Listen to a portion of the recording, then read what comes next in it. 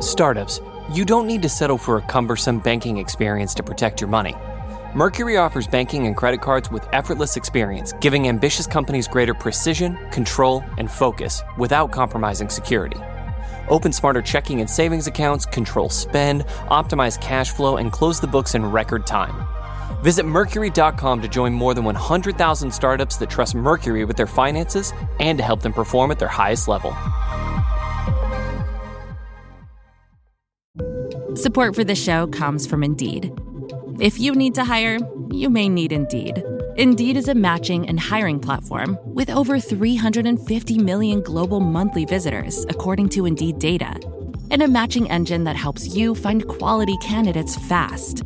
Listeners of this show can get a $75 sponsored job credit to get your jobs more visibility at Indeed.com/podcast. Just go to Indeed.com/podcast right now and say you heard about Indeed on this podcast. Indeed.com/podcast. Terms and conditions apply. Need to hire? You need Indeed.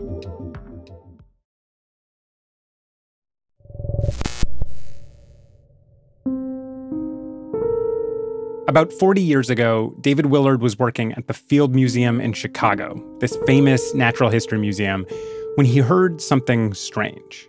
A person at another institution in Chicago just mentioned casually that birds often hit the windows at the big convention center called McCormick Place, which is a building that's right on the lake and has a lot of glass. So one morning in 1978, David went to check it out. I walked down in the morning and just kind of blatantly trespassed around the building out of pure curiosity, not expecting anything. And sure enough, I found 3 or 4 dead birds around the edge of the building, having hit the glass, and brought them back to the museum. David and his colleagues went back again and again, and they'd usually find more birds on the ground.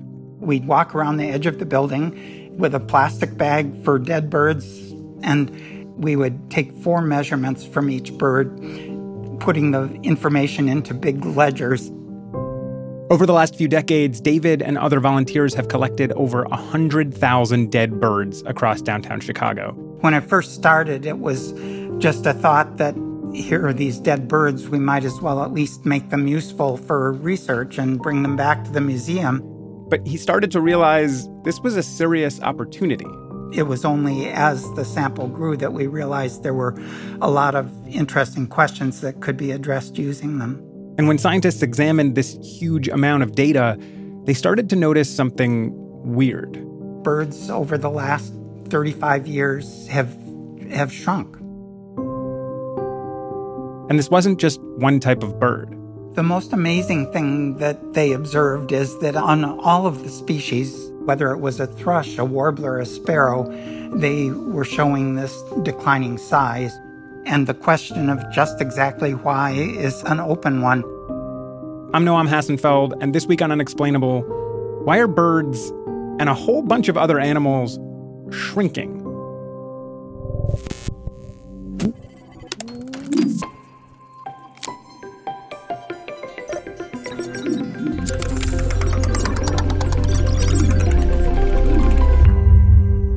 Okay, Benji Jones, you wrote about these shrinking animals for Vox. How much shrinking are we talking about here? Is this like birds are barely shrinking, or is this more serious? It's pretty significant. So they found that birds on average over this 40-year period lost about 2.6% of their mass, and a part of their leg, which they used to measure the change in size, also shortened by an average of 2.4%. Yeah, I assume those kind of changes, I mean, like a 2.6% change, we would normally expect to see that over like a much longer period than 40 years, right? I mean, I think so. Like when I think about evolution, for example, in the animal kingdom, I mean, that often takes place over thousands of years, certainly not over 40 years. So it's pretty wild. Is it only happening in birds? It's pretty widespread. So it's not just birds that are shrinking. I've come across studies that show salamanders are shrinking over time, fish, wood rats, deer, sheep, common toads. There are lots of things that seem to be getting smaller over time. Do scientists have any idea why animals are shrinking? What's going on here? So there's no one answer for all these animals. There's still a lot we don't know. But scientists do have some guesses that might explain what's going on. Huh. So what's the best guess we have to explain the shrinking here? There's been a fair amount of research on birds and some studies on mammals as well that appears to link these shrinking animals to global warming, to climate change. Literally just the world is getting hotter, and that is what's causing this shrinking effect. How does climate change make animals smaller? There is this principle in ecology called Bergmann's rule. Essentially, across the range of a warm-blooded species, like a kind of bird or a kind of mammal, you will see smaller versions of that animal in hotter climates and larger versions of that animal in colder climates. One explanation for this has to do with how easy it is to get rid of heat. In a hot climate, it's just much easier to cool down if you're small. And you can think about it like recipes that call for softened butter, which always drives me crazy because I'm never planning ahead when I'm cooking. And so I'm like, damn it, I have to like soften this butter quickly. And I'll often like cut it into little cubes, and tiny cubes of butter soften faster because there's more surface area versus one larger stick. So if you want to get rid of heat, it helps to be smaller and have more surface area relative to how big you are. And I assume not being able to get rid of heat is bad, right? Exactly, in a hot environment because you would potentially overheat. Where does this get complicated? Why is that not just, okay, case closed, it's getting hotter, animals are getting smaller? One of the things that makes it complicated is that Bergmann's rule applies to warm-blooded creatures. So these are things that create their own heat. But it seems that there's also this trend that cold-blooded animals, so things like insects and amphibians, are also shrinking in response to warming. So it's not just about warm-blooded creatures. So Bergmann's rule wouldn't explain why some cold-blooded animals are also shrinking. Exactly. And when you start to ask kind of why, that's when there are lots of different theories that potentially apply, and we don't have that great of an idea. Why could cold-blooded animals be shrinking? So if you look at something like frogs, what researchers have found is that when it's hotter, their metabolism speed up. That means that they are actually kind of growing faster, transitioning through life stages faster. So a frog goes from tadpole to baby frog at a faster rate, which just means that they are smaller by the time that they're adults and they don't grow much beyond there. Okay, so is that the only thing that makes this shrinking animal question kind of hard to answer, that both warm and cold-blooded animals are shrinking? Well, some animals are actually not shrinking and getting bigger as the climate warms, according to some research at least. What kind of animals are getting bigger? Yeah, so there hasn't been a ton of research, but I have seen a couple studies. One was on the American marten, which is this cute ferret-like animal, and then another was on the Eurasian otter, also a very cute animal. And one theory for why they could be getting bigger is that there's either more food available because there's longer summer or spring periods where food grows, or it could even be just because they're spending less energy trying to keep themselves warm because it's just more of an ambient, comfortable temperature outside. Okay, so then why wouldn't that just lead to birds getting bigger too? Yeah, that's a really good question. So it's just really hard to say why there is this variation. I think these examples are just helpful because they kind of poke a hole at this being this overall effect of shrinking. Like, it's just not the case. So it seems like global warming could be changing the shape of animals over time, but we don't really know which rules apply to which specific animals and exactly how they apply. That's all, still unknown. Yeah, I think that's a good way to put it. And for the animals that are shrinking, do we know if we're watching evolution happen here? Like birds are evolving to be smaller, that somehow it's better for them? Yeah, so that's the other big unknown, right? Like, I have seen some research that suggests that this is an evolved trait for some birds. In some way, being smaller is going to benefit them in a warmer world, which gets back into Bergmann's rule. But for some animals, we know that when it's warmer during their development, they'll just get smaller. So that's not evolved. It's just happening as they're growing. So for frogs, for example, and other amphibians, that seems to be the case. And we know this because scientists can alter the temperature in a lab setting, for example, while they're just growing these different animals. And they see that they just don't get as big. Got it. So this isn't passed down to future generations like Bergmann's rule, right? This is just happening to these particular hot frogs? Yeah. And that would be what scientists call a plastic change. And so For cold-blooded creatures, it seems that these kind of like within lifetime changes might be responsible for the shrinking effect. And I assume it's important to figure out kind of which one is happening here, whether a certain shrinking is evolved or whether a certain type of shrinking is during an animal's lifetime, right? Exactly. And so if it's happening during an animal's lifetime, such as with frogs, that definitely can come with some serious consequences. When it's evolved, like what scientists think might be happening with birds, it's probably a little bit less scary, but it's important to keep in mind that there are still limits of adaptation, and the climate is warming really, really fast right now, much faster than it's warmed in the past. So can these birds evolve to live in warmer climates fast enough? We don't know. And even more importantly is that some animals are getting smaller at a faster rate than others. Some animals are even getting bigger, and that creates big problems at an ecosystem level. Do you think more and more animals are going to start shrinking, or is this just too hard to predict?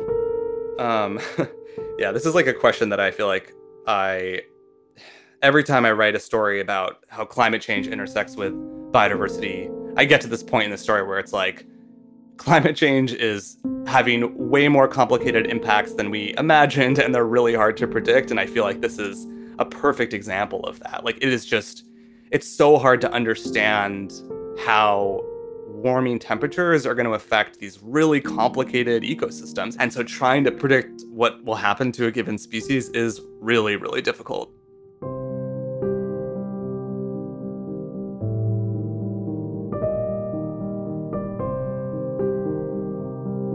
After the break, we try out some really, really difficult predicting. And not just 40 years in the future. We're going much, much further. That's next.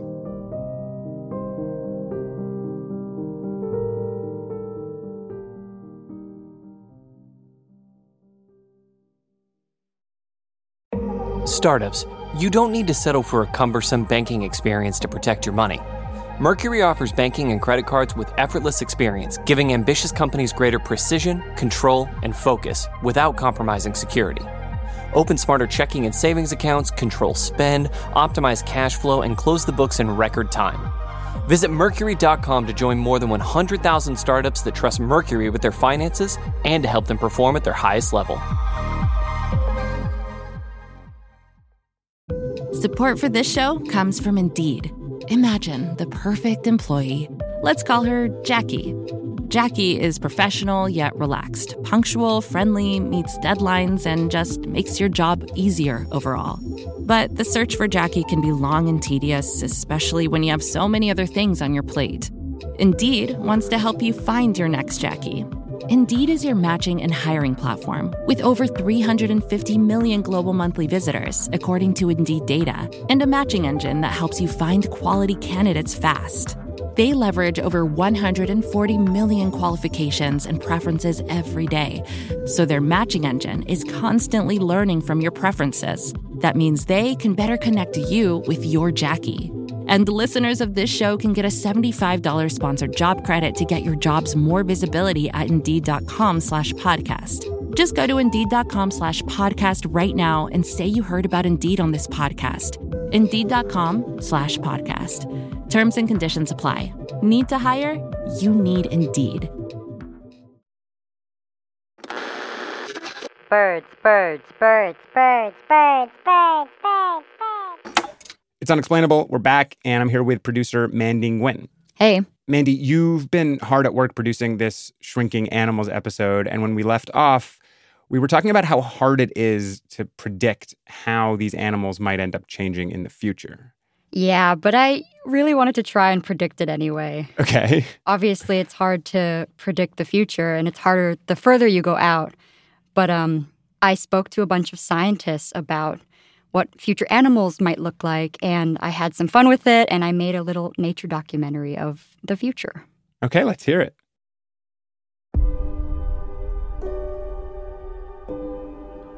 The Earth, millions of years in the future.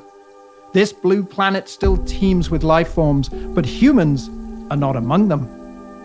Our dominion has ended, and other creatures have filled the open spaces that we have left behind. The vast pools of carbon dioxide that we produced were retained in the atmosphere for tens of thousands of years, and that has resulted in a renaissance of green plants.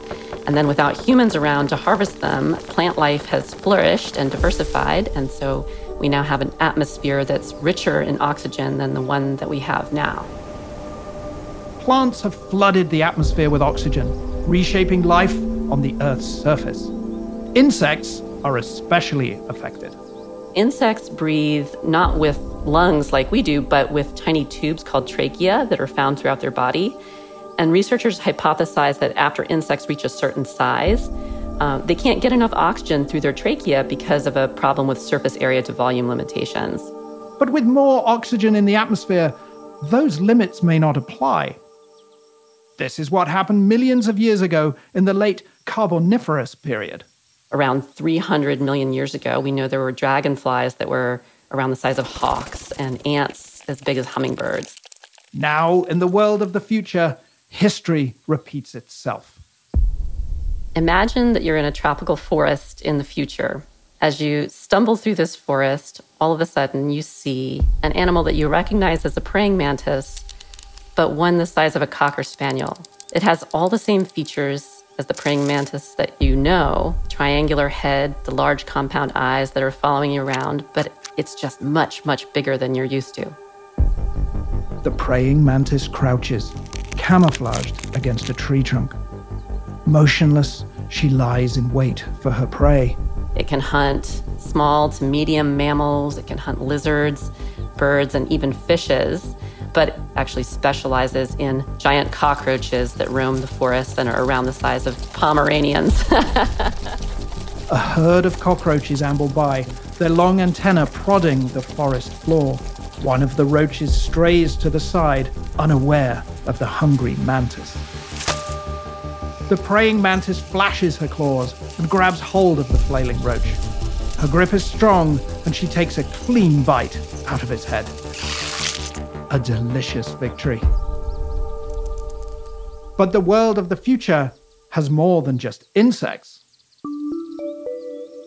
Since the Anthropocene, many large mammals have gone extinct, and in their absence, survivor animals like rats have taken center stage. The groups of mammals that do survive, like rodents, are going to occupy the ecological niches that are vacated by all these other animals. Animals like whales and sea lions. These marine animals, many of which have gone extinct, evolved from land-dwelling ancestors. Like seals and sea lions seem to be two different independent lineages of mammals that evolved to be aquatic and semi-aquatic, respectively. What was once an ocean devoid of large marine animals is now home to creatures displaying evolution's creativity. Creatures like the whale rat. So this whale rat has evolved to become fully aquatic. So it's lost its fur, it's lost its whiskers, it's all gone. Its tail has maybe become more like an eel's tail. It's become really compressed so it can help with swimming. And its arms and its legs have both evolved into flippers. In this future world, whale rats are the size of porpoises, sleek and fully at home in the water. The coastlines in spring are a playground for restless young whale rats. The pups tussle in the shallower waters while their families rest nearby. High above them, a bat spreads its 6-foot wings and soars over the waves. But this is no ordinary bat. This is a sailing bat. It's a bat that lives in the ocean and has evolved a very extreme anatomy to sail and soar on ocean air currents for very long distances. Years of sea level rise have forced this bat far out of the niche occupied by its ancestors in search of a nourishing meal. Their wings are long, narrow, they're stiff, allowing these bats to glide. To conserve energy, the sailing bats glide instead of flap, traveling sometimes for hundreds of miles without landing. As they soar, they chatter at the waves, listening for their next meal. They have long faces with conical teeth that allow them to snatch prey off of the surface of the water as they forage for aquatic prey using a very sophisticated echolocation system. The sailing bats catch the ripples in the water made by the young whale rats and descend for a closer listen. As they approach, they send out fewer pulses of sound with large intervals in between. They're listening for the exact location of their prey. The whale rat pups have given themselves away. The sailing bats dive, snapping their long mouths at the water's surface. The sailing bats make short work of the whale rat pups. Soon, they soar off again, traversing across a planet that is still rich with wonders. Wonders that may be familiar to us, or perhaps entirely different. And this is the beautiful thing about evolution, because, you can have the same starting conditions and just one little change to the DNA, one little happenstance about what predators are around, what pollinators are around, and it can change everything and the course of what's going to happen over the next many millions of years.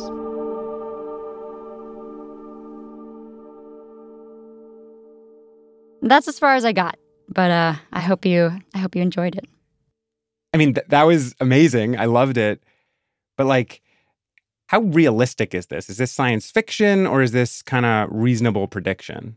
It's definitely more speculation than definitive prediction, but a lot of the scientists' answers were rooted in science. I posed the question as something that was like a fun and interesting question, but I was pleasantly surprised at how seriously they took this question. When scientists are thinking about a question like this of what animals could look like in the far future, what's their starting point to answer a question like that? They approached it in a few different ways. Some started by thinking about what animals they thought was most likely to survive that far in the future. So this is where the rats came from. Yeah, they're just really good survivors, right? Yeah, so they're hardy, they do well living with humans, and they're probably going to make it. Some other scientists, they started by envisioning what the future environment would look like and then working backwards. And that's how we got animals like the sailing bats or the whale rats with things like rising sea levels. Or like the huge insects because of the high oxygen levels. Exactly. And some scientists, when they were answering this question, some of them went completely outside of Earth. Like aliens? Not aliens in this case. We're still talking about life from Earth. Specifically, we're talking about slime molds. Slime molds? Yeah. Slime molds are these weird organisms, like they're not a plant or an animal or a fungus. And the scientist I spoke to, her name is Tiffany Taylor, she was speculating about a future where humans brought slime molds to Mars. They were taken to Mars as part of sort of early experimentation, but unfortunately there were a few escapees that managed to get out onto Mars's surface and explore. They're already these really strange creatures and can take so many shapes and forms, and they might become even weirder on another planet. Should they encounter an organism that they need to run away from, they can change their shape such that they might acquire legs and might start, running off very quickly. So their adaptability is absolutely their strength. They have no set form. They can adapt to whatever their environment requires. Wait, these slime molds are sprouting legs in this scenario? Are we still in real science mode? We were definitely getting a little sci-fi and joking about the slime mold sprouting legs and running away. But it was really fun to think about how life might evolve away from Earth, because those processes are not something that we really know about at all. Yeah, Darwin never got a chance to figure out what would happen on Mars. Yeah. There are all these different ways that scientists are answering this question. It certainly sounds like they had tons of fun answering this. But you also said they took it really seriously. What is the ultimate point of this exercise? Is it just sort of like a way to stretch our brains about what's possible, or is there something more important here? Yeah, I was also curious about what scientists took away from this exercise. And one of the scientists, Liz Alter, she gave me an answer that I really liked. So evolutionary biologists are very used to thinking about long time scales in the past, but it's somehow a lot harder to envision the future, which is interesting. And I think that's, it's partly because humans have just been this tiny blip in evolutionary history, right? Our species is only, a few 100,000 years old, but in that short time that we've been on the planet, we've completely altered these basic aspects of geochemical cycling. And so as a consequence, how evolution proceeds for the Earth's inhabitants has changed as well. Life is probably going to persist, and any future animal or ecosystem that exists is going to be impacted by what happens today. It makes it a very sobering thing to think about the long future, what that long future will look like. But I do think it's a really useful and important exercise, especially because we're at a point as a species where we're going to have to make some hard choices to avoid a future Earth that's uninhabitable, at least for us. No one can say what the future's going to be. So I think it's worth then asking, what future animal and future environments do we think might exist? What future is possible? I think that it would be really, really cool to see giant bugs. But it would just be nice if humans are actually around to see them.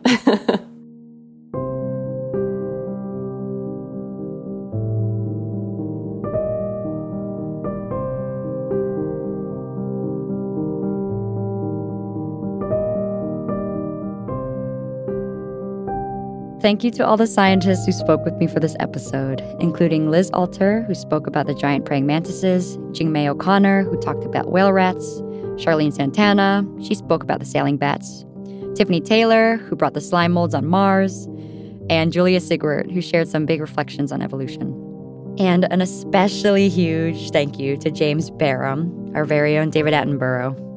This episode was produced by me, Manning Nguyen, with help from Meredith Hodnott and Bird Pinkerton. There was editing from Noam Hassenfeld and Brian Resnick. Scoring was done by Noam and Meredith. Fact-checking was done by me. And the sound design was from the always brilliant Christian Ayala. Lauren Katz heads up our newsletter, and Liz Kelly-Nelson is the VP of Vox Audio. We spoke to a ton of scientists for this episode, and we didn't have space for all of them. But I just wanted to give a big, big thank you to Corey Evans, Tanisha Allen, Alexis Mikhailo, Jessica Ware, Myrene Belisi, Sahas Barve, and Danielle Edwards. You can sign up for our newsletter at vox.com/unexplainable and email us any thoughts that you might have about the show at unexplainable@vox.com. Unexplainable is part of the Vox Media Podcast Network, and we'll see you next week.